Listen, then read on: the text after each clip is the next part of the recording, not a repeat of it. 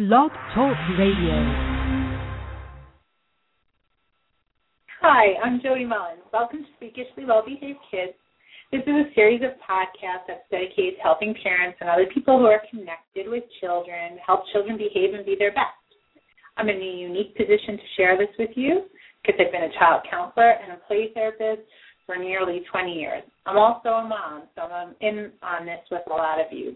I learned many of my lessons, like you do, from your children, but I've also learned from my child clients over the years.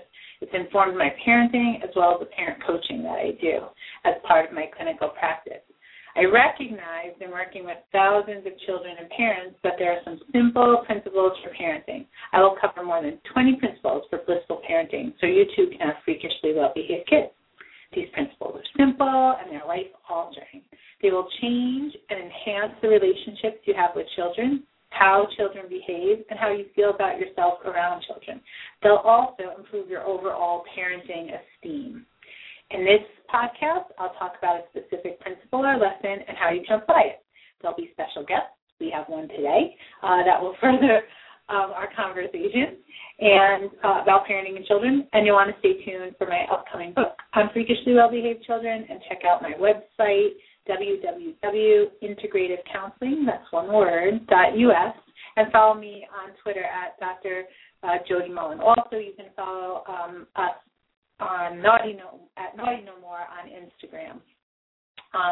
So my guest for today, my special guest for today, is Michael Mullen. He's my friend, a mental health counselor, dad, coach, professor, and one of my co-authors on Naughty No More. So that's why I plugged Naughty No More there. He's also my husband. So welcome, honey. Hi, Michael. Hello.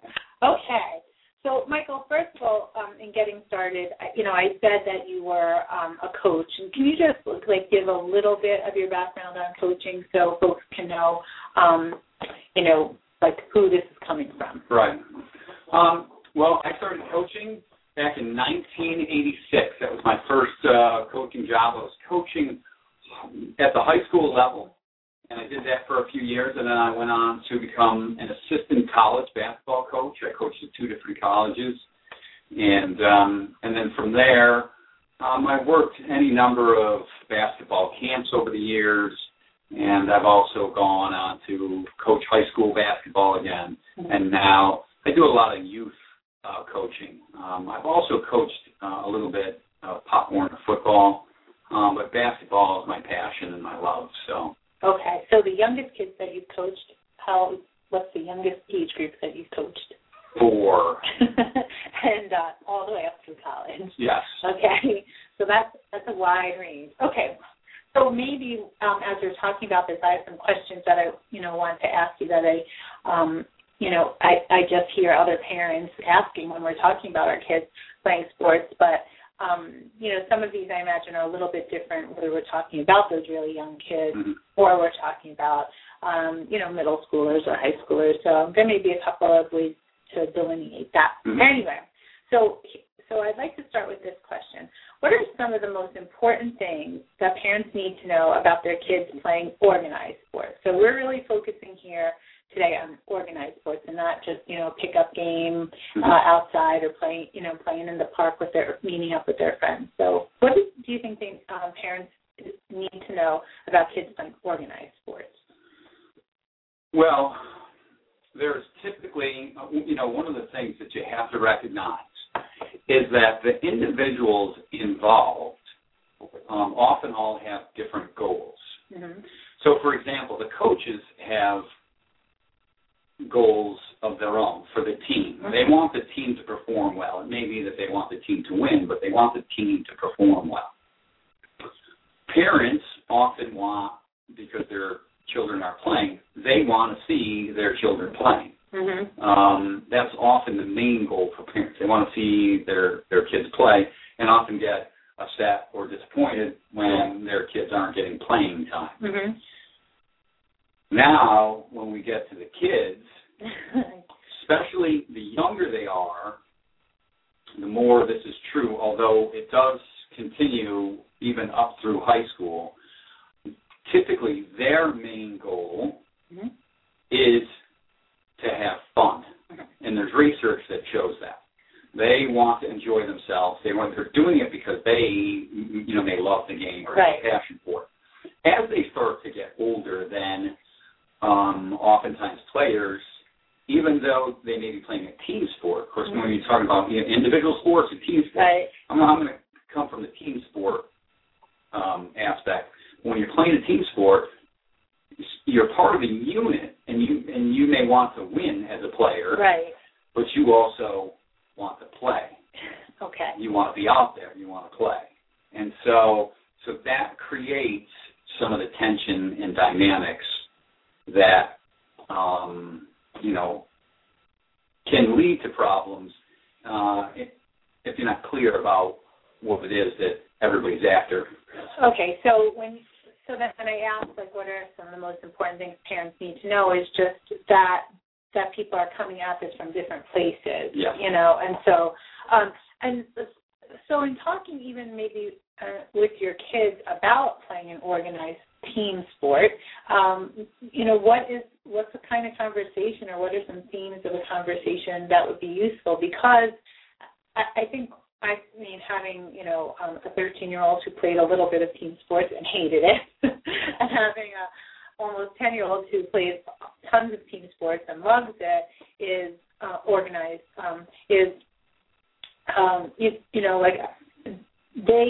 I think that kids can feel the tension of the varied goals among the parents, among the coaches, and among, just being part of the team. So, like, how do you prepare your kid for that, or how do you talk to them as they're going through it? I know those are two separate questions. Yeah. Well, it's kind of hard because I think, too, the kids will often, there's a piece of them that wants to please. Mm-hmm. And so, it's kind of who they are and what their situation. But often they want their parents to be proud of them. Mm-hmm. But they also want their coaches to be proud of them. Mm-hmm. And so sometimes they get differing messages. And so that ends up being confusing for the kids. Okay.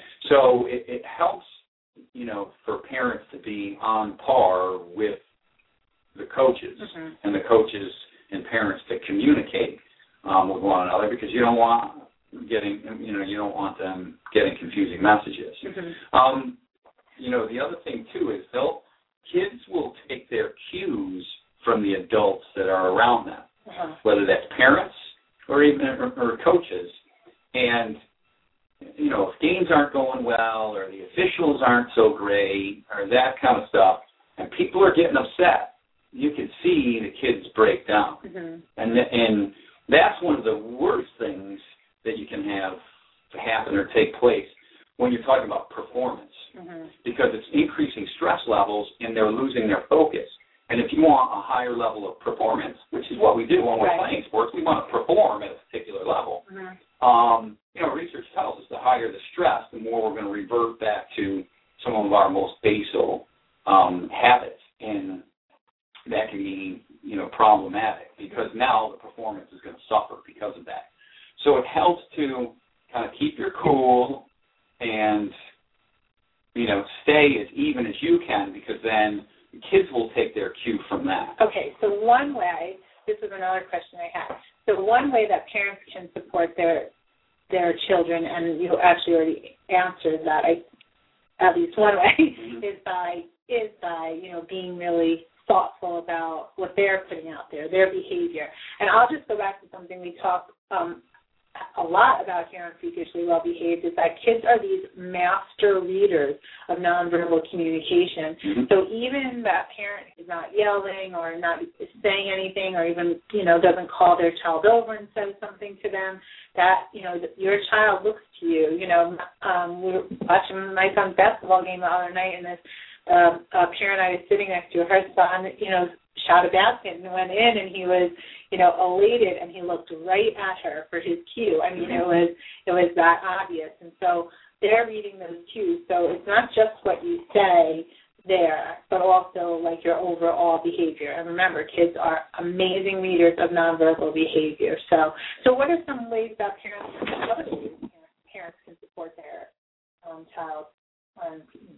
Yeah, well, and to just kind of take back on that, they often they want that acceptance. They want to know, are you proud of me? So one of the best things you can do is let them know that you're proud of them, win or lose, or however they perform. Because no matter what, I don't think we consciously recognize that. No matter how easy it may be when you're playing, or it still takes courage to get out there and do it. And so you should be just proud of the fact that they're willing to do it, and that they're excited and passionate with something that they want to do it and want to stick with it, and those kinds of things. Because that will pay dividends in other areas in the rest of their life. It translates outside of sports. Yeah. So oftentimes, I think one of the things, it's the coach's job to help the players understand what they did well and what they need to correct. So it's hard as parents, because I know this as a parent and being a coach. I often have to catch myself and take a step back, with our own son, because I coach him at times, and I've coached our daughter. But we can oftentimes be too critical of our own kids. Okay. Or we can be the other way. Oh, you're the greatest thing since sliced bread, and so now they have an unrealistic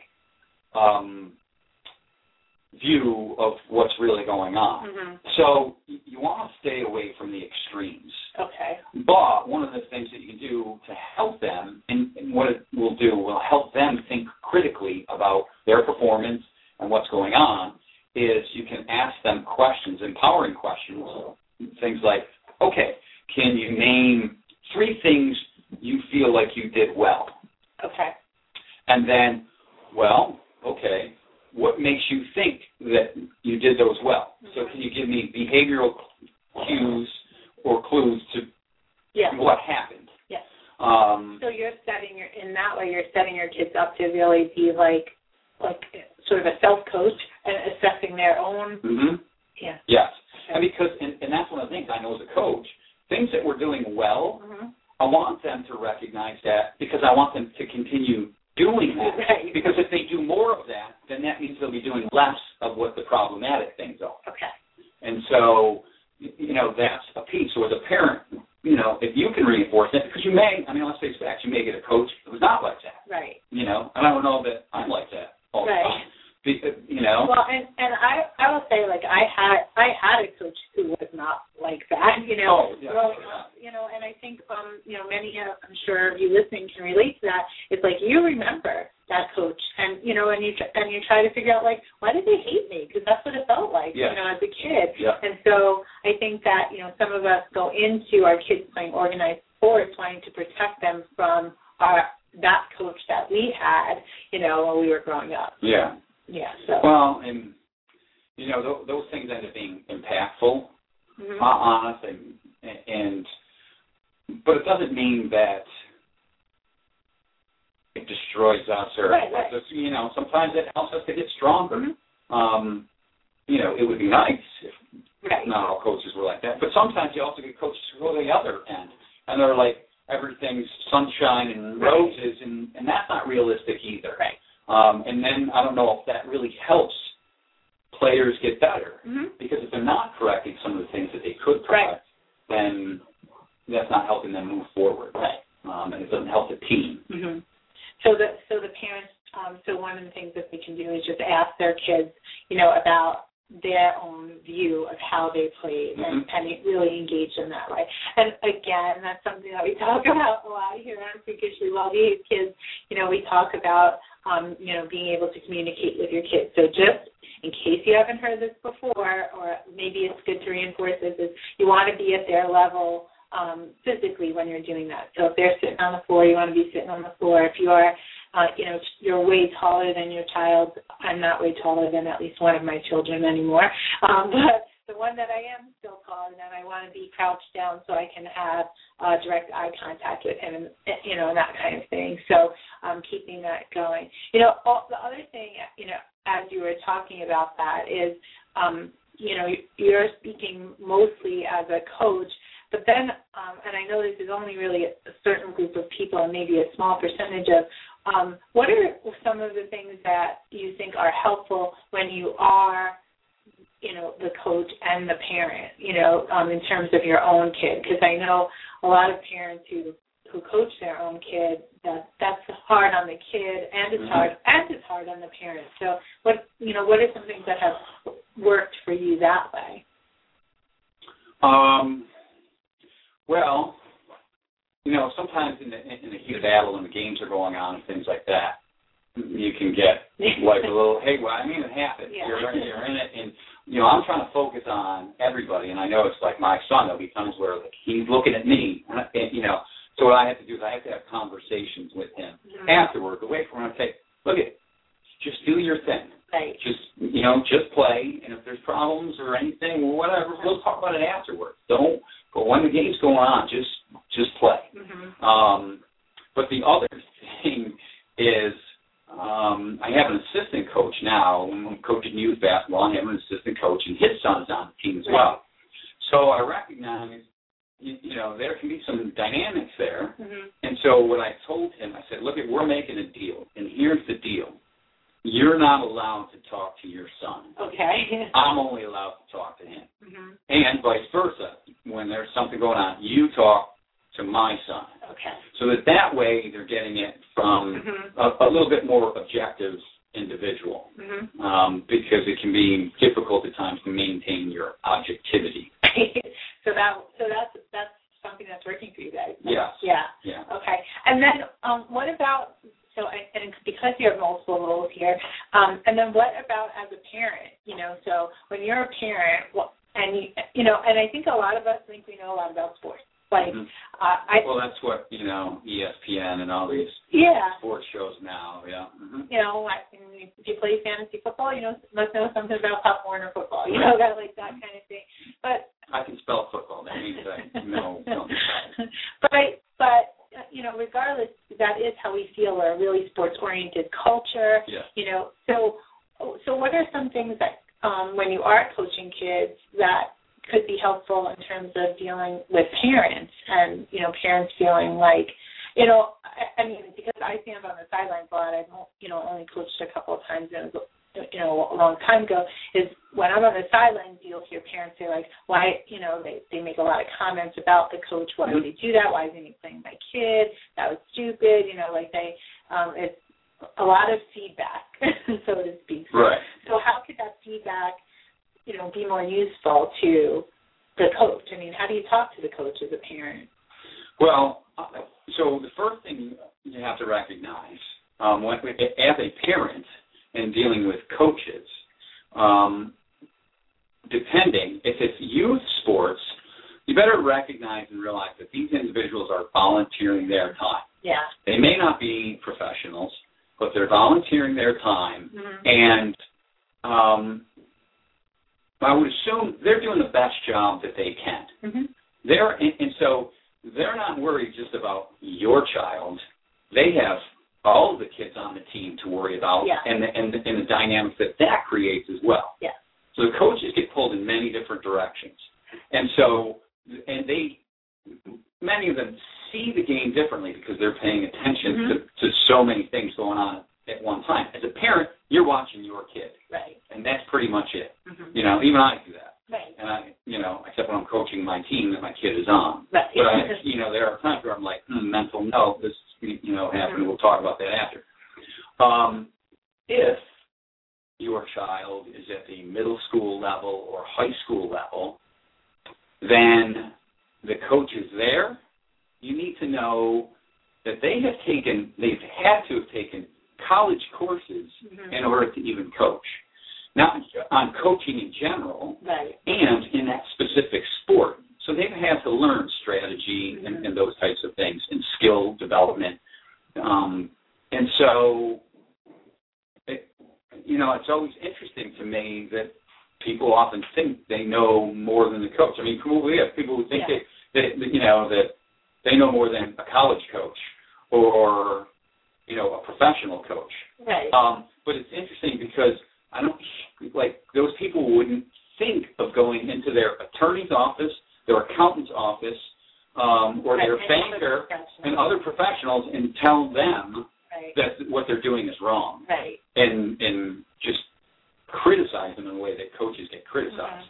So how do you talk, how would you recommend a parent talk to a coach if they do have, either questions or feedback, for our coach? Well, I know, as a baseball coach, and I know a long time ago, he had a particular rule. He was a high school coach, and, where he was, their teams had won the state championship a number of times at the highest level, had players that went on to play at the college level and professional, and he had one rule. He said, I will talk to any parent. I'll talk to any parent. When you want to come in, you want to talk to me, we can sit down and have a conversation. But the one rule was, don't ever ask me about playing time. Oh, okay. And so he says, if you want to talk to me about how your child can get better, then let's have a conversation about that. And I'll be honest with you, I'll lay that out. Right. So as a parent, when you start asking about playing time, now it's setting up a no-win dynamic. And you don't want that. So if you want your child to get more playing time, then they may need to get better. And so that's what you want to ask. You want to ask, okay, so what does my child need to do to get better? And what can I do to support them in that? How can I help them? Are there drills that I could do? Could you show me how to help with those drills? Or, and the coach may be able to teach you, what to do. If it's things that you can do at home or, otherwise. Well, and we actually tried that out because our son was playing a sport and not getting a lot of playing time and feeling really bad about, not getting a lot of playing time, and wanted to be better. And so we did that with that coach, and that's exactly what happened. So we tried it out. We're not just telling you to do something we haven't tried ourselves. I want to go back to something that we actually started off with, though, and in just talking about some of those younger kids. You had said that, the research shows that what the kids want is to have fun. So how do you promote that? So even because sometimes, I think the sport atmosphere, really focuses on winning. And, competition and winning. Yeah, sure. So now, and I'm sorry, is this about as a parent or as a coach? Oh, you can maybe both. I don't know. So, well, as a coach, and I know this because I also study performance. And I've read a couple of wonderful books on this. And here's what we know, whether it's performance in sports or otherwise.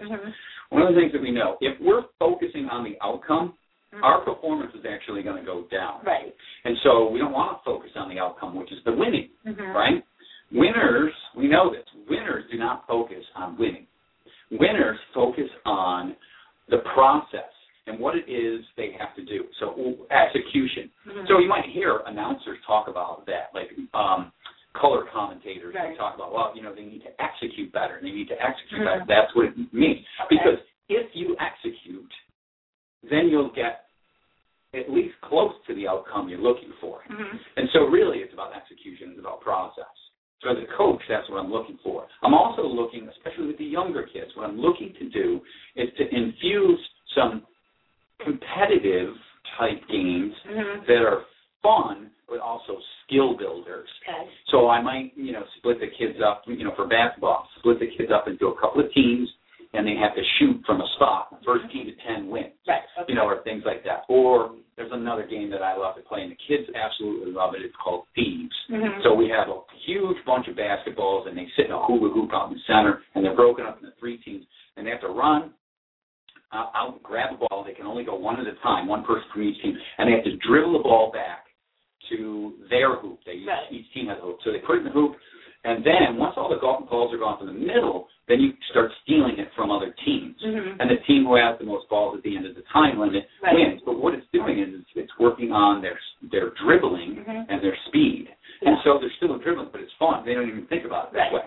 And so that's a piece of it. So you make things competitive, but you make it fun for them. So you just have to be a little creative with that. Because you want to continue, no matter what you do, you still want them to be building skills, whatever those are. And then as a parent, because a lot of times you hear parents talk about that their child doesn't want to play anymore. They they've had a bad experience, or their team keeps losing and they don't want to play anymore. So how does a parent do weave that fun factor in for them? Yeah, well, and that's kind of hard because like as a coach, I know I've been on both ends. I've been able to coach teams that have gone undefeated, and I've had teams that I've never had a team that at least hasn't won at least one game. Okay. But I've had those experiences.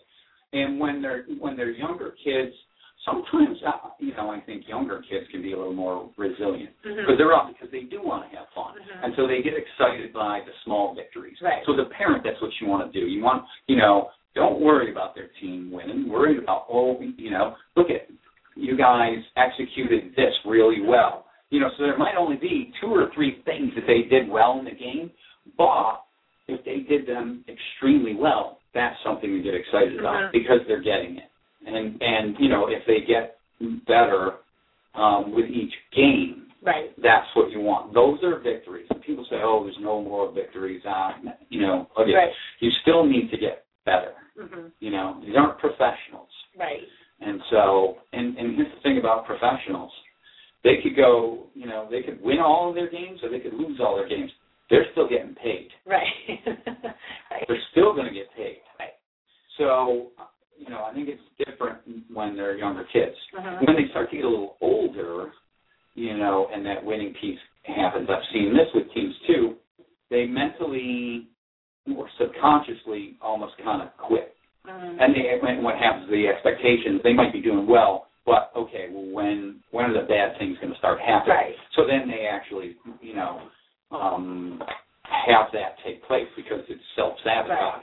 So that's one of those things that you got to be careful about and you want to talk about. Just say, don't focus on your performance and the execution. And as you do that,